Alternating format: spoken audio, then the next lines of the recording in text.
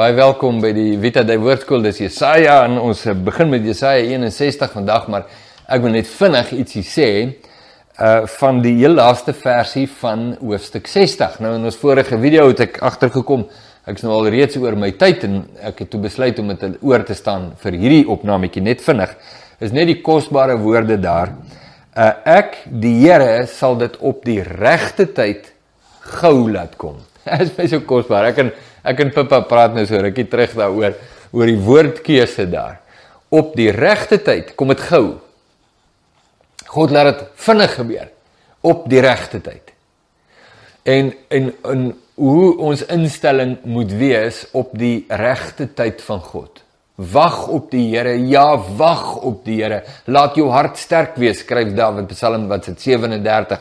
Laat jou hart sterk wees, wag op die Here. Hy sal dit op die regte tyd, wat ook al, gou laat gebeur.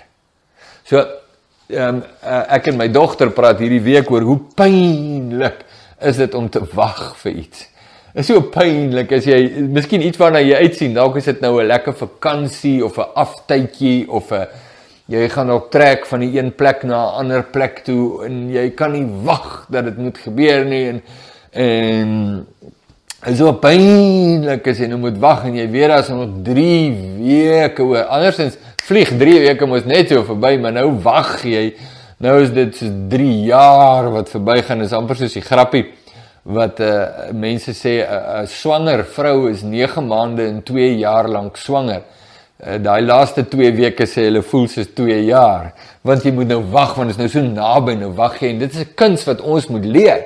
Ons moet leer hoe om ons siel en ons harte rustig te maak. En jy weet wat, ons kan 'n video net hieroor maak. Dalk gaan hierdie een so wees. Kom ons kyk. Kom ek sê net klaar.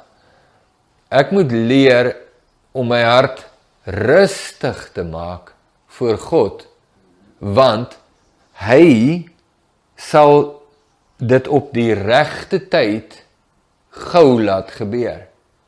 As iemand vir my vra, wat beteken dit om oor te gee aan die beheer van God in 'n situasie?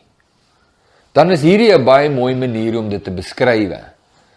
Dit is die oefening om oor te gee aan God terwyl ek op hom wag. En dis 'n gewigtige saak. Ek weet, ek praat uit persoonlike ondervinding. Hier's baie dinge in my wat in aksie skop wanneer ek in 'n wagperiode vir enige iets is. Vertrou die Here.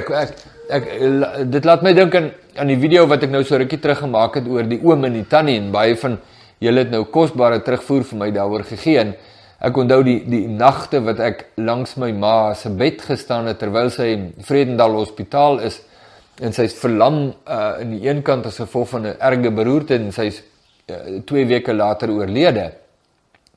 Maar dan sal ek in die nag opstaan, 2 uur in die nag, dan word ek wakker, en my ma wat daar in die hospitaal is, dit was vir my so ontwrigtend en ontstellend, en eintlik nie een van daai woorde sê wat dit was in my hart nie, maar dit was net aaklig, en dan staan ek by my ma se bed, en dan bid ek, en sê, Here, genees haar asseblief, of neem haar om by U te wees, maar moet haar nie so los nie.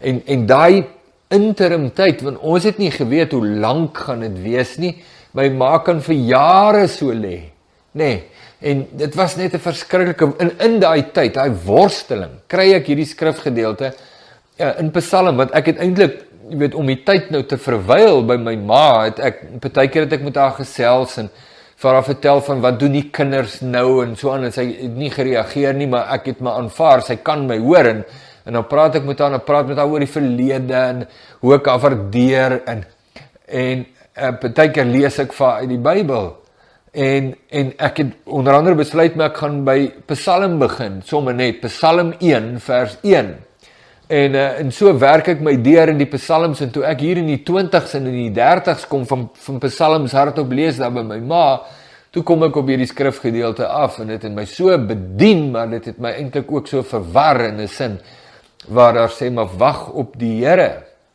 wag op die Here, Laat jou hart sterk wees, wag op Here, en ek sê, Here, leer my hoe om te wag op U, terwyl ek eintlik voel ek word gemartel in my hart, want my ma ly, of dit lyk my of sy ly, of ek ervaar sy ly, of jy weet, dis 'n aaklige situasie vir haar om in te wees, en ek besef, maar ek moet leer hoe om my hart rustig te maak.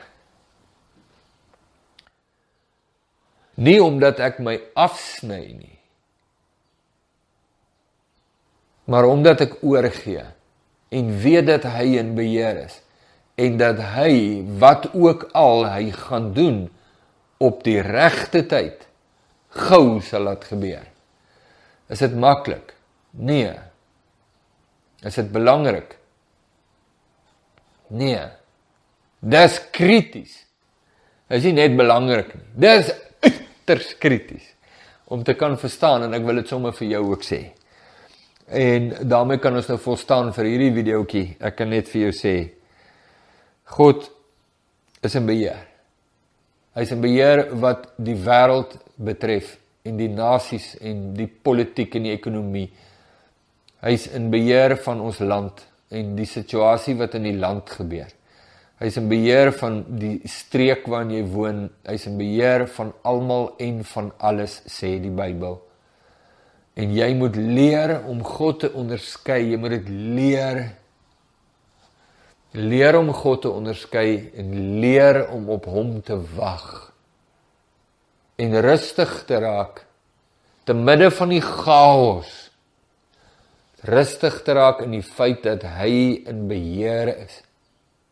En hy gaan die uitkoms bring op die regte tyd, gou.